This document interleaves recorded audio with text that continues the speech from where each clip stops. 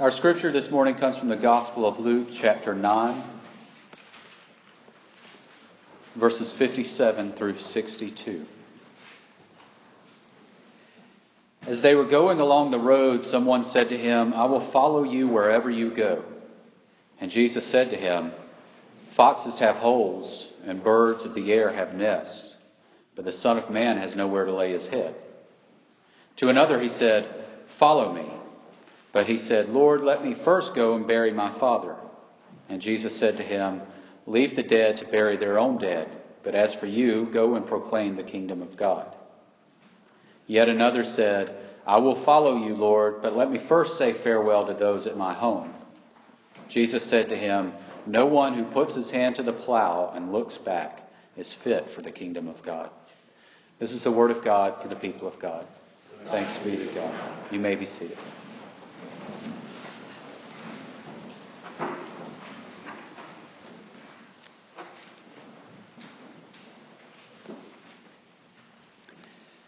This is the second week in a row that we've read a scripture where Jesus sort of puts down the idea of family, it seems like. Last week, remember, we read about he was teaching in the temple and somebody came up to him and said, "Your mother and brothers are outside." He said, "No, my family are those who do the will of God.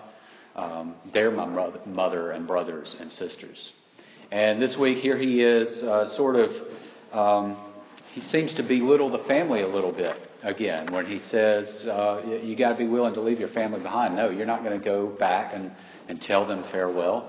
You're not going to go back and bury your father. If you're going to follow me, you come and do it. And so these two passages are pretty close together in the Gospel of Luke. And if you're reading them, you might start wondering, well, why is Jesus being so critical of families and of family ties? Isn't the Bible supposed to condone family values? And certainly Christianity is a religion that puts family values, that values that very highly. And if we look back at the Old Testament, we see that yes, the family unit, the family structure was given to us by God. It is God's gift to us. And that we are told to honor that. It was one of the 10 commandments. Honor your father and your mother. And if you go to the book of Proverbs, you see over and over again, you see that a wise son makes a glad father or a glad mother. A foolish one brings them grief. And even Jesus, in his parables, he talks about family and the love that's there and those relationships that are there. The parable of the prodigal son is about how a father loves his son and the son coming back to his father. The parable of the father with the 2 sons in the vineyard is about the man who has 2 sons and one of them does what his father says and brings honor to his father. So Jesus is not putting down families, I don't think. Jesus agrees with the Old Testament sentiment that the family unit was given to us by God as a blessing and that we should honor those relationships. So why is he saying this? Why is he saying that we got to be ready to leave our families behind to follow him? Well, it's because even the wonderful God-given blessings that we have in our lives, things such as family and our relationships, our friendships, anything that God has given us, no matter how great it is, it can all be a stumbling block in our relationship with Jesus Christ if we are not faithful in the way that we use them or the way that we live into those relationships. Any blessing God gives us can create an obstacle in our journey of faith if we are not faithful in the way that we live with it. You see, the root of what's going on here is this idea of discipleship. And we've talked at length in here about discipleship, what it means to follow Jesus, to be a follower of Christ. And that's what being a disciple is, following Jesus. And Jesus here is talking to 3 separate people who one says, "Lord, I want to follow you." And then it says another one, he called. He said, "Come follow me." And the guy had reservations. And so we're talking about this idea of discipleship, following Jesus. And if we're going to follow Jesus, then we have to be mindful of the things that we are reluctant to surrender. Because no matter how good it is, how wonderful of a blessing it is, even if it's something like a good family life, whatever it is, if we are not willing to surrender it for the sake of Christ, then it can become an obstacle. In fact, it can become more than an obstacle. It can become an idol. Because the one thing that we refuse to put above, or the one thing that we refuse to allow God to be placed above, is an idol to us. Anything that we allow to be placed above God has more of our heart than He does. Now, this passage doesn't just deal with families. And other places where Jesus calls people to follow Him, it's not all about the families. Because sometimes the families aren't the obstacle. Sometimes the family is not the thing that somebody is unwilling to surrender or to sacrifice or give up.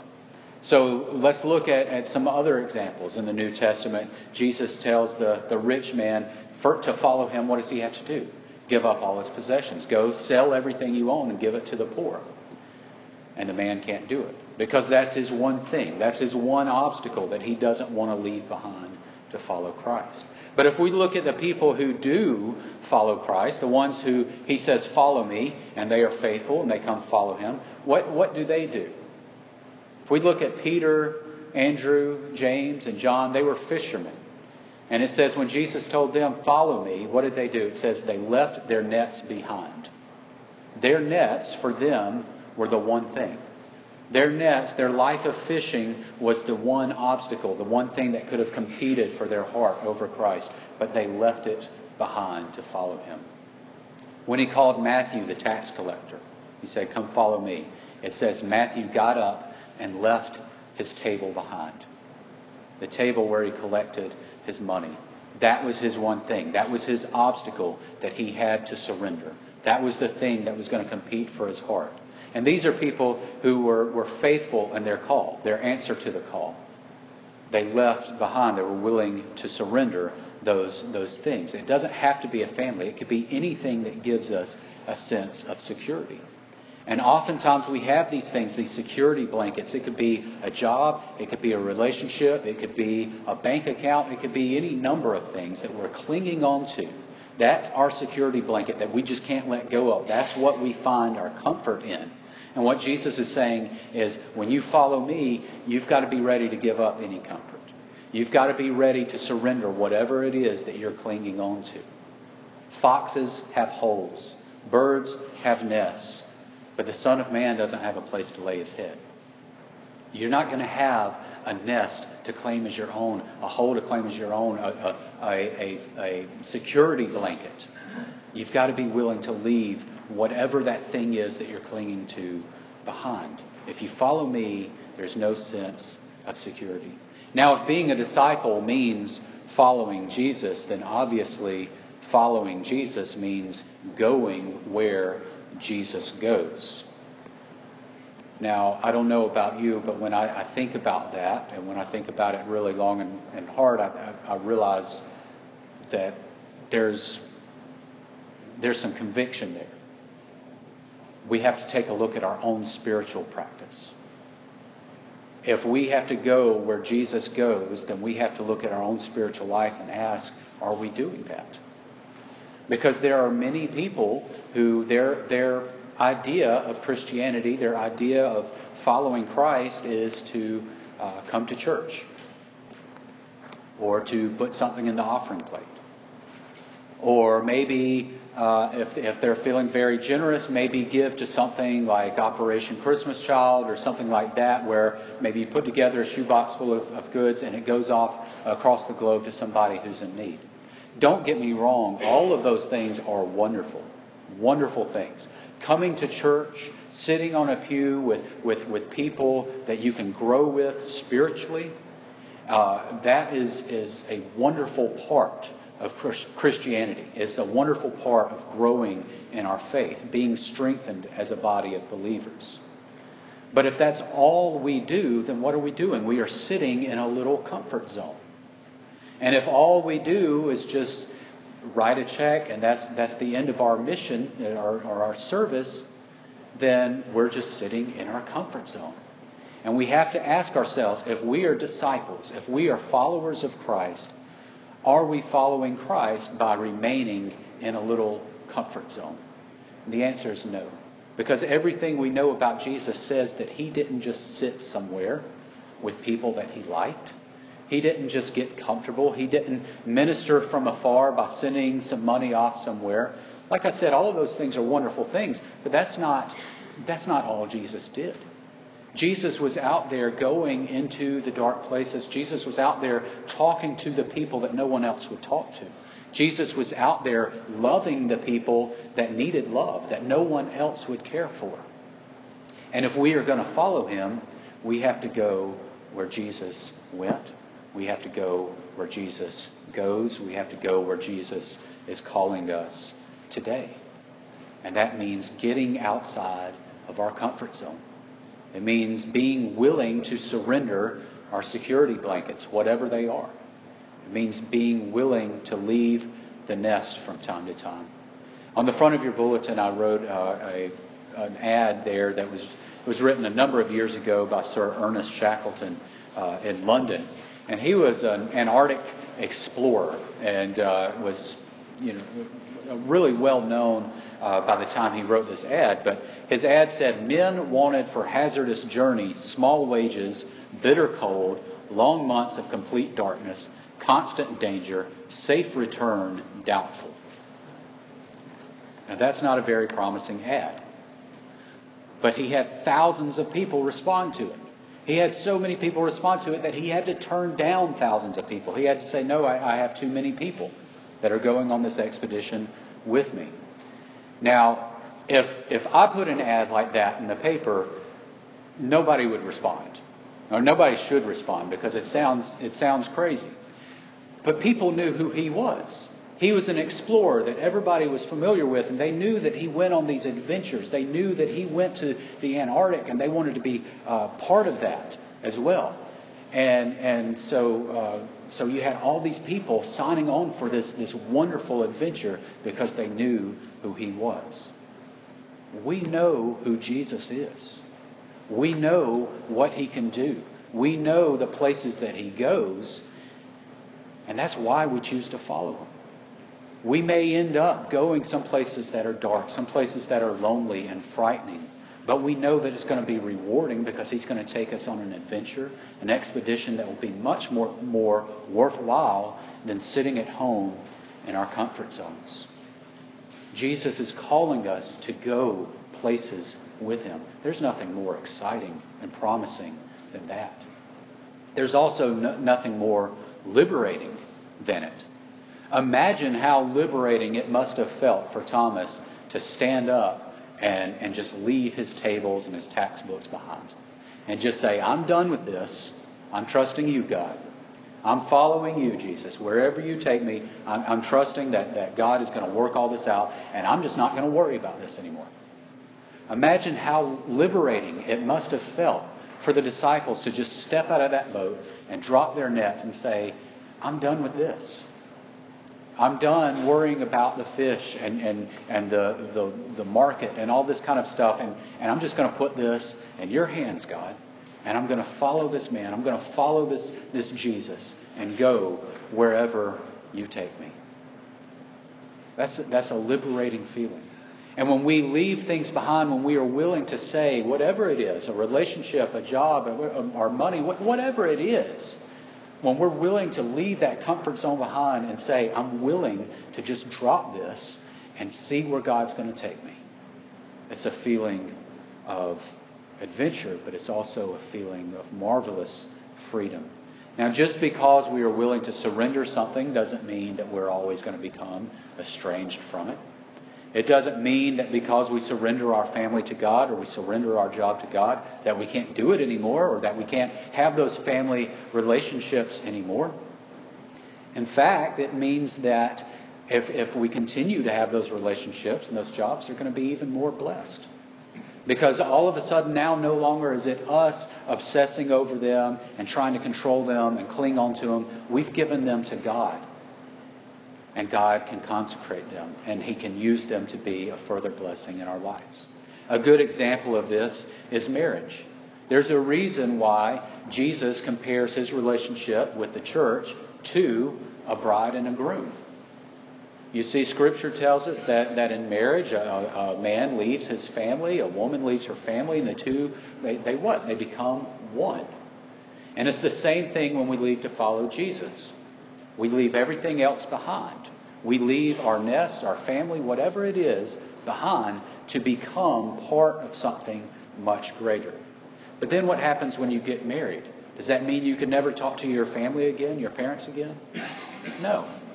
I left my family when I grew up, and my parents and my siblings, and I got married to Claire. And Claire, when she reached a certain age, she left her family and her siblings, and she got married to me, and we became a new family. But we still have healthy relationships with our parents and with our siblings. Those relationships are still there. So just because you surrender something or you leave something behind for the sake of something greater doesn't mean that thing goes away. In fact, it means that God can bless it in new ways. It means that you have a sense of priority that you didn't have before. You have a sense of balance that you didn't have before, because you realize that your priority is in the greater thing. And for us, that greater thing is following Christ. It's discipleship. You see, salvation and discipleship are bound together. We talk about salvation, this moment where we receive our salvation, we receive justification for our sins, we come to Jesus, we decide what? That we're going to follow Him. That's what repentance is. It's not just realizing, I'm sorry for everything I've done, please forgive me for everything I've done. It's a turning. A repentance is a turning. It's saying, I regret my life of sin, and now I want to follow you. And a life of discipleship grows from that. Salvation and discipleship are bound tightly together. But salvation and discipleship can only be done if it is approached with an attitude of complete surrender. Discipleship isn't easy. It requires us to take a constant inventory of our relationships, our desires, our hobbies, and our passions. We must be mindful of anything that can lead us into idolatry.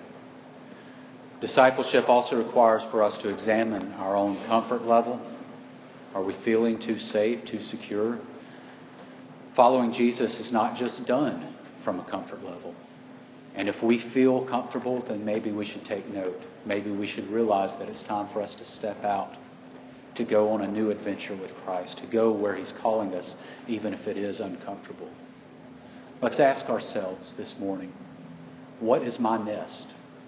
What is my foxhole that I don't want to leave behind? What is my security blanket that I find myself clinging to too tightly? What is the relationship that I have that might be hindering my relationship with God? We have to surrender those to God if we want to truly follow Jesus. He's calling us. He's calling us daily.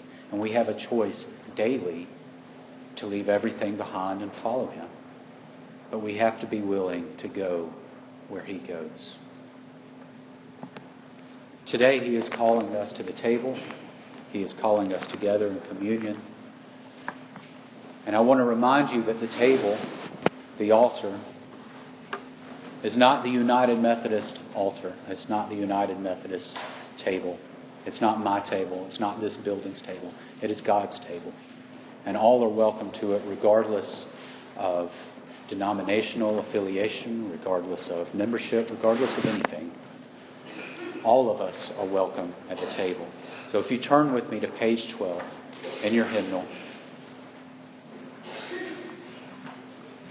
And as I read the confession, the invitation, please read with me responsively. For Christ our Lord invites to His table all who love Him, who earnestly repent of their sin, and seek to live in peace with one another. Therefore, let us confess our sin before God and one another. Merciful God, we confess that we have not loved You with our whole heart. We have failed to be